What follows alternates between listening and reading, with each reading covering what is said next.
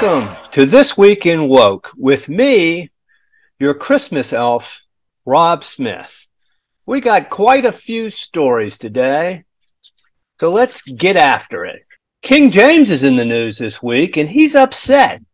He doesn't understand why we aren't discussing a photo of Jerry Jones from 1957 when he was 14 years old, sitting a few rows behind some students fighting integration at schools. He's upset because the media will focus on recent comments made by Kyrie Irving and other black athletes, but not this. Let's watch the clip. I was wondering why I haven't gotten a question from you guys about the Jerry Jones photo. But when the Kyrie thing was going on, you guys were quick to ask us questions about that. Okay. Hold on. And I don't even want you guys to say nothing. When I watched Kyrie talk and he says, I know who I am, but I want to keep the same energy when we're talking about my people and the things that we've been through. And that Jerry Jones photo is one of those moments that our people, black people, have been through in America. And I feel like as a black man, as a black athlete, as someone with power and a platform, when we do something wrong or something that people don't agree with, it's on every single tabloid, every single news coverage. It's on the bottom ticker. It's asked about every single day. But it seems like to me that the whole Jerry Jones situation photo, and I know it was years and years ago and we all make mistakes, I get it. But it seemed like it's just been buried under like, oh, it happened. Okay, we just move on. And I was just kind of disappointed that I haven't received that question from you guys. Appreciate it. Yes, LeBron, we get it. You're woke. If we want to study the past, why don't we go back to 2019 when Daryl Morey shook the NBA world with his support of a free Hong Kong?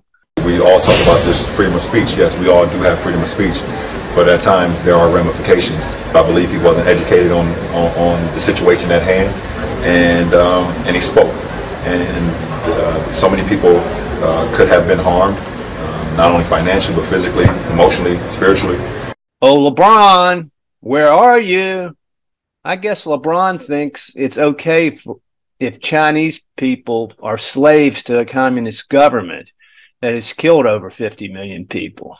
To be fair to LeBron, Jones has discussed this photo. Despite the school's head coach ordering the team, which Jones was a part of, to stay away, Jones said he was there as a curious bystander. Jones also said, I don't know that I or anybody anticipated or had a background of knowing what was involved.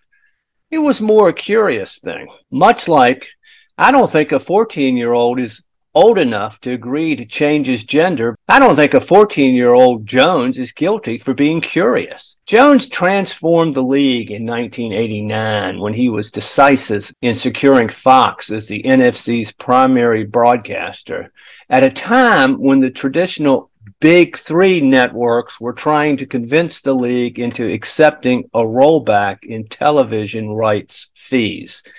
Increased television revenues have played a decisive role in securing the NFL's place as the world's richest sports league, with revenues well over $10 billion a season. Jones has done more to generate black wealth directly and indirectly than LeBron James or anyone else in sports. LeBron, dare I say it, you're the misinformed one. Cambridge Dictionary is being accused of going woke after updating the definitions of man and woman. The new definition of woman includes a supplemental definition, which is an adult who lives and identifies as female, though they may have been said to have a different sex at birth. Now, I want to pay plenty of attention to the examples of these words being used in a sentence, and you can see how clear the political bias is. Toby Young, the Free Speech Union founder, had to say this, quote, I suspect this new definition has been introduced as a result of lobbying by political activists, a slippery slope that no dictionary should go down, end of quote. I think Young's spot on. This is a slippery slope that is erasing what it means to be a man or a woman.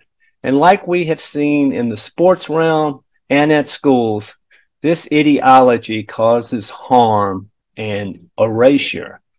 Of course, the internet lit up Cambridge. Here are a few of my favorites. Soon people will be saying this, quote, this has always been the definition of a woman, end of quote. This is how it works. Very 1984-esque. Any noun in the Cambridge Dictionary is now open to interpretation. Quote, what is an architect? Anyone who thinks they're an architect is an architect. Cambridge Dictionary decided it's no longer aligned with reality. Last week, Upper Moreland Township School Board member Jennifer Solet was featured on Libs of TikTok. Here's what she said. Having said that, I believe that Mr. DeLeo would make an excellent president.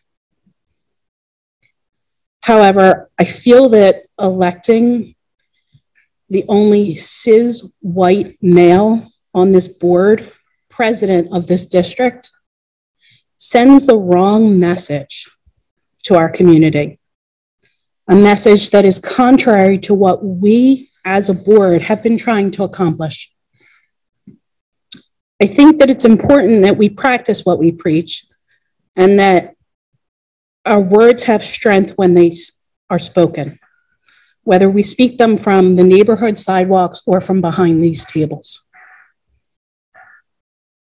Mrs. Steinbeck has done an exemplary job as president these last few months, and the strength of her performance has earned her my vote tonight. On Monday, the district announced that Solet had resigned, and her comments did not reflect the aims of operating without discrimination. They expressed that Solet wishes to apologize for her poorly chosen words and does not want to be a distraction from the great things happening in their schools. The school district even restated that in all staffing positions in the district, we hire the most qualified person for the position and do not discriminate. A shorter story and a just turn of events and a dose of instant karma. There are a lot of things you can do with $22,500. An unwise use of that money would be paying Ibram X. Kendi that much to say you're a racist for an hour. But that is exactly what happened Wednesday evening at the Fairfax County Public Library here in Virginia, just outside the nation's capital.